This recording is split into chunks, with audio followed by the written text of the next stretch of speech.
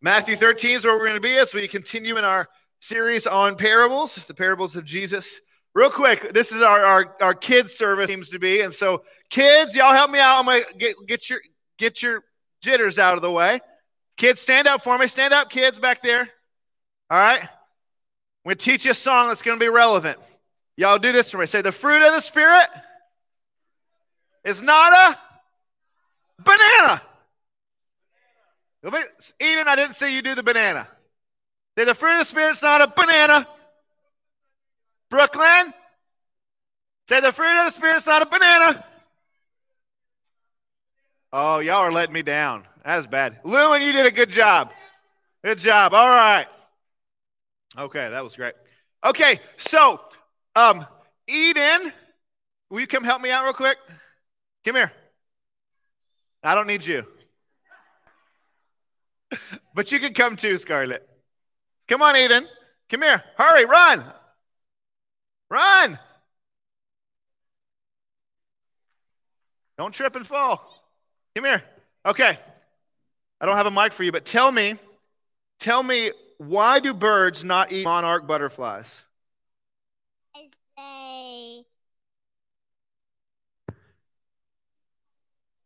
Because they taste bad. Isn't that crazy? How many monarch butterflies do you think birds had to eat before they learned that?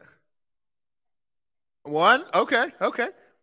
Now, Scarlett, I don't know if you know this. Do you know? Oh, there's a mic. Here we go. Look at that. Nathan for the win. Come here. Do you know what is the other butterfly called that makes himself look like a monarch so he won't be eaten? Do you remember that one? No, I don't even remember that one. You don't remember that one? It's called a viceroy. A viceroy. Thank you. Good job. All right, y'all can go sit down. Thank you. Bye, Scarlett.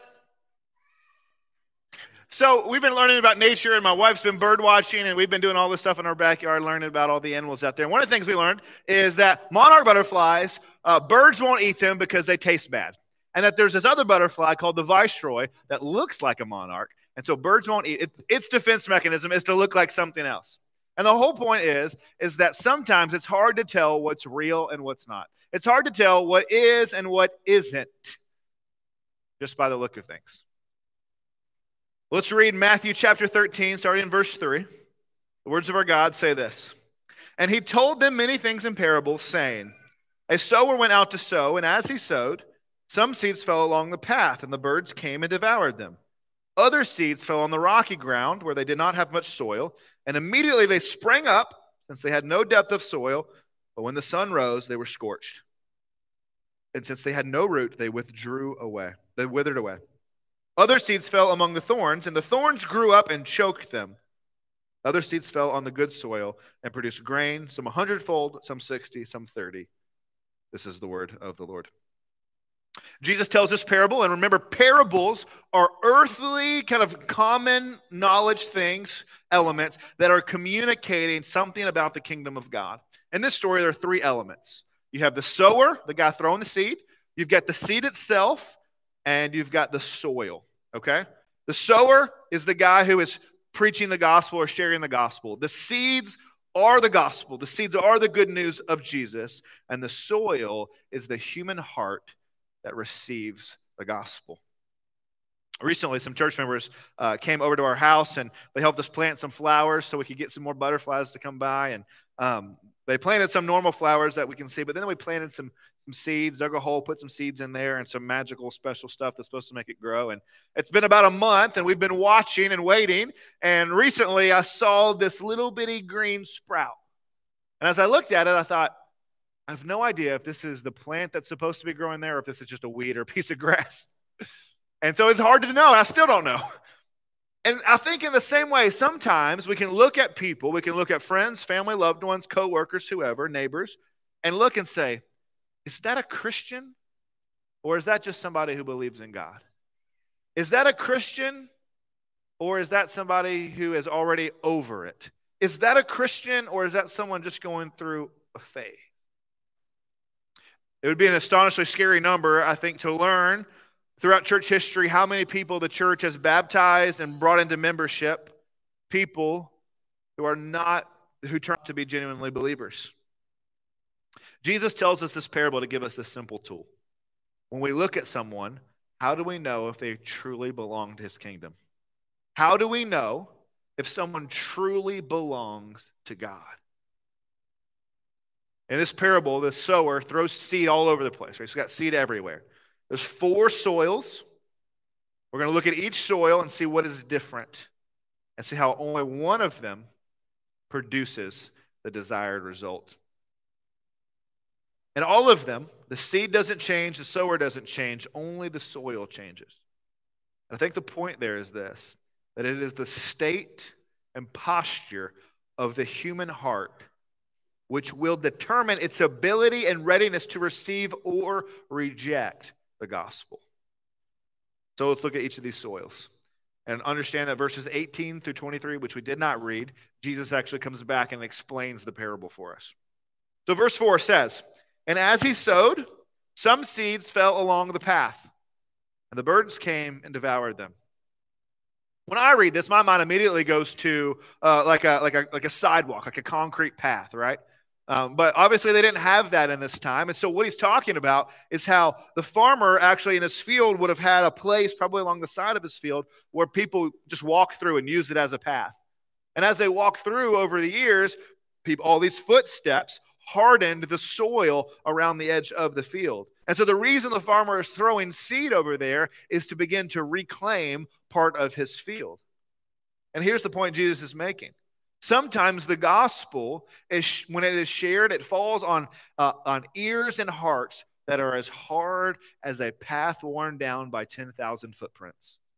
That though they hear the gospel over and over again, they are completely shut off to it. They don't understand it. They don't want to hear it. They want nothing to do with it. Their heart has grown resistant and hard against the things of God. A hardened heart is a heart completely shut off and closed to even considering the things of God. Now, there are many ways to become hardened to the gospel, but the one I want to emphasize and talk about that I think we, particularly at this time in this place, struggle with is a people group that we've labeled the de-churched. These are people who have grown up in church, who grew up in church their whole lives oftentimes, or they know about Christianity, they've been in church, they grew up in youth group, all these things. And yet, for some reason, have walked away. And now they are hardened against the things of God. Oftentimes, they think they understand the message of the gospel, but in reality, they don't. They were told to just walk an aisle. Just say a prayer. Just raise your hand. Just ask Jesus into your heart, and everything will change. And when they saw that it didn't, they left. There have been people who have left because they were hurt by churches, hurt by the infighting and the bitterness and the petty fights that churches have over the color of the carpet and other things. They saw that those that were supposed to love them and said gossiped about them and hurt them. And so they look at the church now and they say, yeah, I don't want anything to do with that. I know all about the church and I really don't want nothing to do with it because I see how broken it is. I'm going to have to be a little coded here, but there's someone I've recently come in contact with who, in my life, who this situation, grew up, was in the youth group, played in the youth band, was all about church until recently, or we got married. He read a book and walked away from the faith. And now to reach him, he's got a hardened heart. He knows too much. He knows the church. He knows the things of God. He knows all the answers and is hardened against it. To the first soil that Jesus brings up is the hardened heart. Hearts that are resistant to the gospel. The second soil is the rocky soil. And the point with this one, though, is that you can't immediately tell that this soil from good soil. Because when you look at the dirt, it looks fine. It looks good. It looks like normal dirt. It looks great. But when the seeds go in and they grow, you see green come up, right? You see a plant begin to grow. And you get excited, like, yes, it's growing. But the reason that it grew so quickly was because it had nowhere to go down because there were rocks underneath. And so it couldn't grow any root, so instead it grew up really quickly. And it looks good. It's exciting. Oh, yes, our plant is growing. But as soon as the sun comes out, as soon as it gets too hot, it can't take the heat and it shrivels and withers and dies. You see, it is easy to mistake a decision for Christ as a true conversion. It is easy to mistake a decision for Christ, choosing something, as a true conversion. There have been tons of people who get really excited about Jesus or who care about the things of God only to lose interest when things got hard or inconvenient. When trials come, when God didn't answer their prayers the way that they thought he should. When God let bad things happen, they said, you know what, I'm done. And I really think this is due to what we've called easy believism.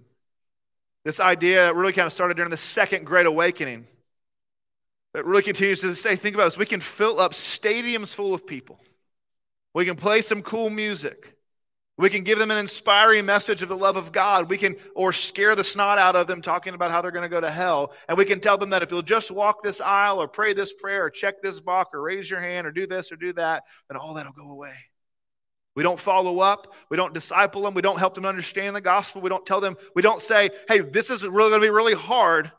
Make sure you want to do it. Count the cost. We don't do any of that. We just make it easy. And we think about it. We never see Jesus do that. Like Jesus never one time said, hey guys, just pray this, just say these words and it's going to be really easy and just come follow me. Jesus all the time is saying, listen, you better count the cost because if you want to find your life, you have to lose it. You want to follow me? It's going to cost you everything. It's going to be the hardest thing you'll ever do. It'll be worth it.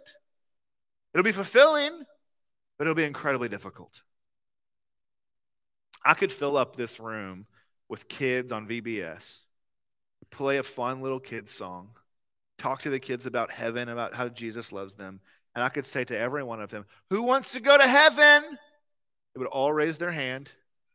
See? They'd all raise their hand. And I could baptize every one of them. And in a few years, some would prove to be believers and others would prove not to be. A friend of mine went on a mission trip to Africa, and there was about 20 of them, and we were praying for them, excited for them. And when he got back, I said, hey, man, how did it go? He said, man, it was so great. 1,500 people got saved. I said, what? And as I had to push into that, realizing that's just some data that they got, but 1,500 people didn't get saved. But that when you go to a poor country and you say, hey, if y'all come listen to us talk about Jesus, we'll give you food, we'll give you glasses, we'll give you water, we'll fix your house. People come out of the woodwork to get those things. Yeah, I believe in Jesus, yeah. Let me get some food. You see, it's easy to get excited about Jesus, but if there is no root and no new heart, no conversion, then it simply will not last. When life gets hard, when Jesus lets them down, from their perspective, they'll simply walk away. And I think George Whitefield sums it up the best. He was a preacher during the First Great Awakening. The masses would come hear him preach. Everyone wanted to come hear him preach. And so he preaches to all these people around the country. One night, he gets asked this question. Mr. Whitefield, how many people do you think got saved tonight? And he answered, we will find out in a few years. There's no way to tell right now. People are saying they believe. They're saying the right things, but we'll find out in a few years. See, Jesus is giving us a warning. Be cautious when people come to faith, because only time will tell if there are roots or if it's just a quick shoot that trials and tribulation will make run away. Do they have roots or not? So there are hard hearts that the seeds of the gospel don't even hardly get through, but then there are superficial hearts that grow up really quickly, get excited about Jesus, but there's no roots, and so they fall away. The third soil is the thorny soil. It's similar to the previous one, the rocky soil, and that the plant actually grows, but it's not heat or trials that kill the plant, it's thorns. Now notice the language of the text. It says, when the thorns grew up. See, this farmer didn't go throw seeds in a briar patch. Right? That's not what he did. He threw seeds where he thought they would grow, but there also seems to be seeds of thorn bushes that fell along with it, or they were under the dirt he didn't notice there because they grew up with our plant. And here's what happens. There is this slow, gradual choking that is unknown to us until it is too late. You see, our plant is beginning to grow, and the thorns are beginning to grow, and now they're at competition with one another. Only one plant can live here. It's going to be the thorns, or it's going to be our plant, and as they grow together, they are in competition. They fight one another. And the thorns went out. There's this slow, gradual choking. You see, with this heart, when having to choose between Jesus or the things and pleasures of this world, the world wins out. You see, people are willing to say, you know what, I think Jesus is great, and I want to have Jesus, and I'll put him in this corner of my life. Jesus, you can have this little spot, right, this little bitty corner right here. And it'll be awesome, and I love you, and it's great, and I got all this other stuff, but when I need you, you're right here, and it's super great. But then as soon as I need another room in my life, well, Jesus, you're going to have to go because I need this corner. You see, there's a divided heart. One of the things have to win. You can either have the pleasures and the things of the world, or you can have Jesus, but you can't have both. In high school, I led the first person I ever led to the Lord was in high school. And I led him to the Lord, and he was super on fire. He started coming to church with me. We were reading books about Jesus together. He was passionate about sharing the gospel with his mom and dad because they weren't believers. He was so on fire.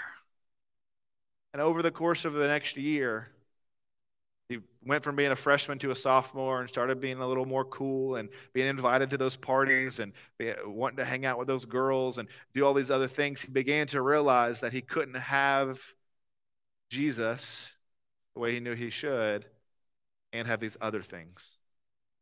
But eventually he proved that the thorns choked out his faith. The world, the things that promised him satisfaction, choked out his faith. He walked away. Because deep down, he believed what people with this kind of soil believe, that when the world says this will make you happy, this will satisfy you, this will fulfill you, they believe that lie. They start following Jesus and get excited, but quickly other things, interest, and for their hearts. And eventually the other stuff wins out. The hard heart, the rootless heart, the divided heart, and then finally Jesus paints us a picture of the good soil. Verse 8 says, other seeds fell on the good soil and produced grain, some 100-fold, some 60, some 30. See, the seeds of the gospel never penetrate the ground of the hardened heart. The seeds of the gospel never take deep root in the rocky soil, and so they wither and dry up. The seeds of the gospel grow up in the thorny soil, but they get choked out and don't live long. But in the good soil, not only does the plant grow, but it bears fruit. It doesn't just grow, it bears fruit. You see, when the gospel is planted in the right heart, it grows deep roots. So that when difficult days come, when trials come, you'll bend, but you'll never break. When the world promises you the good life, you don't kick Jesus out to make more room for the world. Instead, you remove the world to make more room for Jesus. When the gospel takes root in your heart, it grows, it flourishes, and it bears fruit. But what fruit does it produce? A heart that is deeply rooted in the gospel produces faith in Christ, produces repentance. A heart that is rooted in the gospel produces love, joy, peace, patience, kindness, goodness, faithfulness, gentleness, self-control. Kids, the fruit of the Spirit's not a banana, but it's love, joy, peace, patience, kindness, goodness, faithfulness, gentleness, self-control. It produces a servant's heart, a generous heart, a self-sacrificing heart, a heart that dies to self. The point is simple. When the gospel takes root in your heart, you are changed, you are different, you bear fruit. When I was growing up, I had 2 apple trees in my backyard. Do you know how I know I had 2 apple trees in my backyard? Because there were apples all over the ground all the time, and they had bees all over them. And when there wasn't bees, I'd pick them up and throw them at stuff. When they were almost rotten, you throw them at stuff and they explode. I know there were apple trees in my backyard because there were apples. Do you know what other trees I had in my backyard? I have no earthly idea because they didn't have any fruit hanging from them. Now, Nathan has this ability to look at trees and look at the leaves of trees and go, oh, yeah, that's a German maple right there or whatever. And I'm like, you just made that up. But most of us When we look at a tree, the only way we can tell what it is by the fruit that hangs off of it. And the way you know someone truly believes in Christ, that they're deeply rooted in the gospel, is by the fruit they produce. Thank you, Lewin. It is by the fruit they produce. Many of you in this room, you have friends and coworkers and family members. You have people in your lives who do not believe the gospel. And you could look at them and you could say, oh, I know they don't believe because they have a heart that has a soil that's hardened, or they have a soil that's rocky or thorny. I can see why they don't believe because of this or that. And the only way to get the gospel into their heart is to not change the message. It's not, oh, we gotta repackage the gospel to get it in there, right? That's not how we're gonna do it. It's not to get a different messenger. Oh, they won't listen to me, so let me get this other person to go share it. Maybe they'll listen to him. That's not going to do it. The only way isn't to change the messenger or the message, but the soil. Changing the seed or the sower won't do it, but you got to change the soil, and you and I can't do that. You and I cannot till the soil of the human heart to make it ready to receive the seeds of the gospel so that it grows and grows fruit, but God can. Jesus is the true sower who can prepare the soil to receive the gospel. At the end of our story, Jesus ends it with the words, and he says, he who has ears to hear, let them hear. He who has ears. Now, it's not that he looked out and saw people who didn't have ears. But what does he mean? He who has ears, let him hear. The problem is that there are so many people who hear what we're saying but can't hear it. That they are hardened against the gospel. They don't want anything to do with it. Or that it's already grown up in them and been choked out, been burned out. We can shout it, we can say it, but it won't get through to them. And the problem is the soil of their heart. Their heart is not ready to hear or receive it. The next verse, the disciples ask Jesus a really important question. They say, Jesus, why is it you teach in parables? And he gives them a long explanation, but the first line of it I think is really important. He says, the reason I speak in parables, first thing, he says, to you it has been given to know the secrets of the kingdom of God. To you it has been given to know the secrets of the kingdom of God. You see, he tilled the soil of his disciples' hearts so that when he was ready to share his message with them, they believed it. He tilled the soil of the disciples' hearts so that when the gospel came, the seeds of the gospel came to the heart, they took deep root and grew and bore much fruit. And so this is good news for us because it means it's not our fault when we can't convince people enough to believe.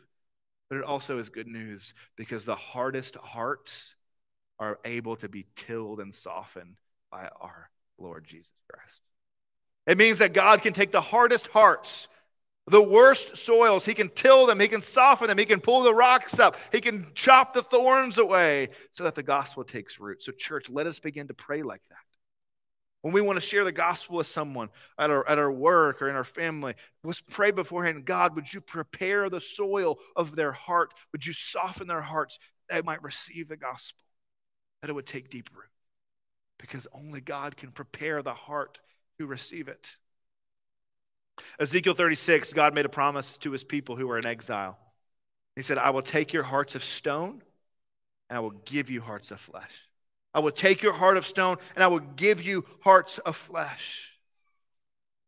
I will prepare the soil of your heart to receive me. See, Jesus is the master farmer. If he prepares a heart to receive the gospel, then we must look out because in a few years you will find a massive tree of faith bearing fruit for the whole world to see. How do you know if someone truly belongs to God? You will know they belong to God because you will see their fruit. And if you don't see any fruit, be cautious because they may be planted in rocky soil and thorny soil, or maybe those truths were stolen away by the birds on the hard rock. You see their fruit, you'll know. I know where that comes from. I know what's behind that. I know where the roots are. The roots are in Jesus. Their lives will show you where they belong. Let's pray. Father, we thank you so much that you planted us. You planted the gospel in the good soil of hearts, in our hearts that you tilled and prepared. God, our hearts were hardened and set against you until you softened them so that we would receive you. We thank you for that. Lord, if there's anyone in this room whose heart is hard against you, we pray you would soften it. If there's anyone in this room who the thorns of the world are trying to choke out following you, we pray that you would cut them down. If there's anyone in this room who has not grown deep roots and trials and tribulations are going to cause them to want to walk away, we pray that you would remove the obstacles in their heart to get them to grow deep roots. Father, for those in this room who have loved ones and friends and neighbors and coworkers who don't belong to you, who don't follow you, I pray that you would give them the boldness and the courage to share their faith, to share the gospel with them. And would you go before them, preparing their hearts to receive the seeds of the gospel that they must plant. Thank you, Father. In Christ's name we pray. All those people said?